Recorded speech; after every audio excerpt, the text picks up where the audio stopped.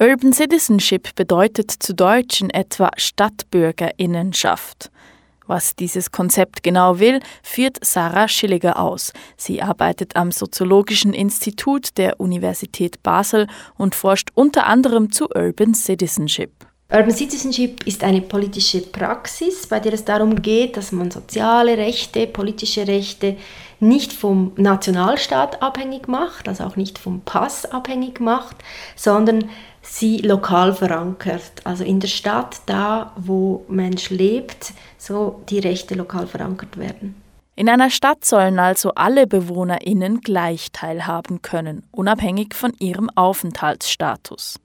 Aber entstehen da nicht Schwierigkeiten, weil sich die Politik der Stadt in juristische Belange einmischt, welche eigentlich auf nationaler Ebene geregelt werden? Ja, genau, das ist ja eigentlich der Ausgangspunkt. Man versucht auf städtischer Ebene Kämpfe zu führen und diese liberalere Grundhaltung in Bezug auf Migration, die häufig in Städten anzutreffen ist, auszunützen.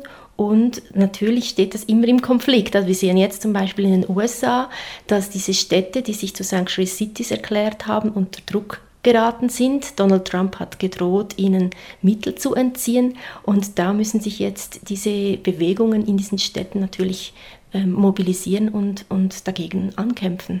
In einer sogenannten Sanctuary City herrscht also ein politischer Konsens. Die städtischen Behörden fragen nicht nach dem Aufenthaltsstatus der BewohnerInnen und gewähren allen Menschen Zugang zu den städtischen Institutionen. Gleichzeitig weigern sich solche Zufluchtsstädte auch, illegalisierte Menschen an die nationalen Behörden auszuliefern. Albert Scher ist Professor für Soziologie an der Pädagogischen Hochschule in Freiburg im Breisgau. Gegenüber Radio Korax in Halle erzählt er von den Ursprüngen von Sanctuary Cities. Das Konzept ist entstanden in den USA in den späten 60er Jahren, als es Flüchtlinge gab aus Lateinamerika, vor den lateinamerikanischen Diktaturen, die dann quasi, weil es quasi so etwas wie ein funktionierendes Asylrecht nicht gab, zunächst mal von christlichen Gemeinden geschützt wurden, in einer Form von Solidarität mit einer bestimmten Gruppe. Das Konzept hat sich dann nach und nach ausgeweitet auf andere Gruppen, in Kanada zum Beispiel auf Wehrdienstverweigerer im Vietnamkrieg und ist inzwischen auf einer sehr breiten Basis, die interessanterweise zum Beispiel auch von den lokalen Polizeibehörden getragen wird. Also immer kurz einen Hintergrund. In den USA gibt es ca. 11 Millionen Illegalisierte, die in die Ökonomie, in die Wirtschaft ziemlich gut integriert sind. Also bei McDonald's weiß man, da steht manch einer in den USA hinter der Theke, der keinen Aufenthaltstitel hat. Aus Toronto weiß man, in der Textilindustrie arbeiten im großen Umfang Illegalisierte. Und es gibt quasi ein Interesse, auch der lokalen Wirtschaft, dass die da bleiben können.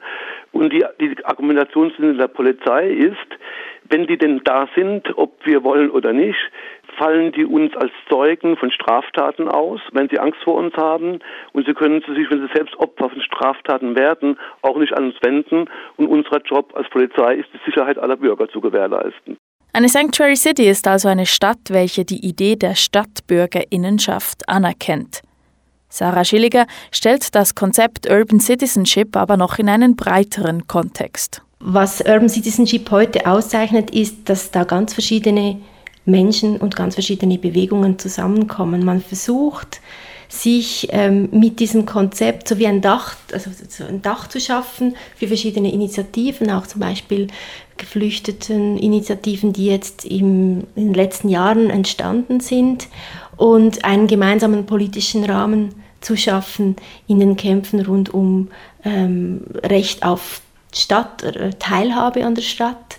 Und damit auch zu versuchen, eigentlich die Demokratie auszuweiten. Und ich denke, da sind einfach ganz verschiedene Akteure jetzt drin involviert. Das sind auch verschiedene Themen, die da aufgegriffen werden. Es geht eben nicht nur um das Thema Migration und Rassismus, sondern es geht auch um das Thema Wohnen beispielsweise, Recht auf Wohnraum. Und da werden aktuelle Themen wie die Gentrifizierung aufgegriffen.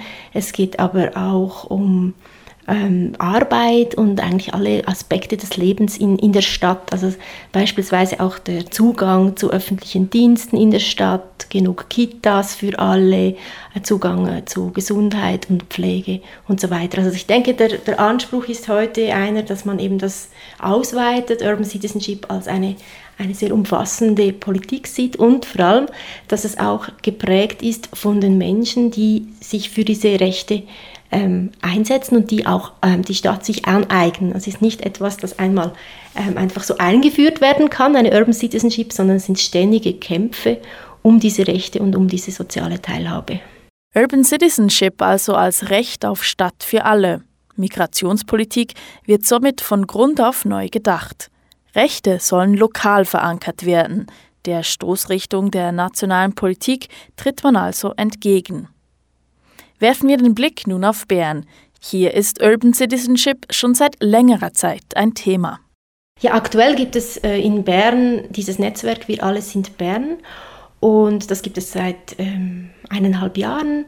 Eine Plattform, kann man sagen, von verschiedenen Menschen, die in verschiedenen Zusammenhängen aktiv sind. Und da wurde konkret so eine City-ID-Card gefordert. Das ist ein Projekt, wo man eigentlich sich das Vorbild New York angeschaut hat, wo eine solche Karte eingeführt worden ist, die eben nicht nur Sans-Papiers Zugang zu eben verschiedenen Institutionen in der Stadt gewähren soll und sie schützen soll vor Ausschaffung, sondern auch der breiten Bevölkerung als eine so Art Kulturlegi dient. Das wird momentan vor allem von der Anlaufstelle für Sans-Papiers gepusht, dass man in der Stadt Bern sowas einführen möchte und es gibt auch schon positive Zeichen aus der Stadt dazu. Das ist momentan aber noch in Aushandlung. Aber eigentlich ist das mehr als diese City-ID-Card. Es gibt eben noch verschiedene andere Arbeitsgruppen innerhalb dieses Netzwerks. Wir alle sind Bern. Eine ganz konkrete Initiative ist das Café Cosmopolis. Das findet einmal im Monat statt, im Progr, in der Stube. Und da ist die Idee, dass so ein Raum geschaffen wird, wo ganz verschiedene Menschen zusammenkommen und darüber auch diskutieren, wie sie die Stadt mitgestalten können, wo es auch darum geht, Menschen, die eben zum Beispiel keine politischen Rechte haben, die nicht an der Urne mitbestimmen können, wie sich die Stadt Bern entwickelt, dass die da auch sozusagen zu Citizens, zu BürgerInnen werden und ihre Stimme einbringen können. Und ganz konkret auch in Bezug auf Racial Profiling gibt es viele Mobilisierungen in den letzten Monaten gegen diese rassistischen Polizeikontrollen und eine Arbeitsgruppe, die auch innerhalb von Wir alle sind Bern vertreten ist, setzt sich ganz konkret ein gegen diese Praxis der Polizei und fordert zum Beispiel ein Quittungssystem, dass die Polizei wenn sie eine Kontrolle macht, der Person eine Quittung ausstellen muss. Das ist jetzt auch etwas, wo sich jetzt zeigt, wie schwierig es ist, weil jetzt in Bern beispielsweise die Polizei nicht mehr städtisch ist, sondern eine Kantonspolizei und man da natürlich ganz anders jetzt auch agieren muss, um sowas durchzusetzen. Die unterschiedliche Haltung in der Stadt und auf dem Land gegenüber Migration ist denn auch eine der zentralen Motivationen, um die Idee von Urban Citizenship voranzutreiben. Wie Rohit Jain erklärt, er ist Soziologe und Migrationsforscher.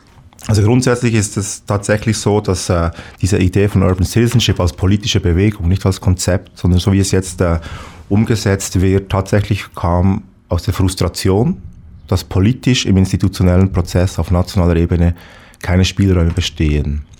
Und jedes Mal als Verliererin dazustehen, in einem Prozess, wo ja schon 25% der Leute, die eigentlich betroffen sind von den Entscheidungen, nicht teilnehmen. Und daraus kam dann die Idee zu sagen, in den Städten ist es anders. Es gibt andere Abstimmungsresultate, viel mehr Migrantinnen, Menschen mit Migrationshintergrund. Die öffentlichen Räume sind multikultureller, es gibt da Spielräume. Und auch in der Verwaltung, das zeigt sich schon im ganzen 20. Jahrhundert war es klar, aus den Städten kommen migrationspolitisch die Innovationen. Und dort zu sagen, wir möchten diese Spielräume nützen. Und zwar, um einen anderen politischen Raum zu öffnen, wo wir uns nicht abarbeiten müssen an der Mehrheit. Sondern zu sagen, wer in den Institutionen hat ein Interesse, etwas zu ändern.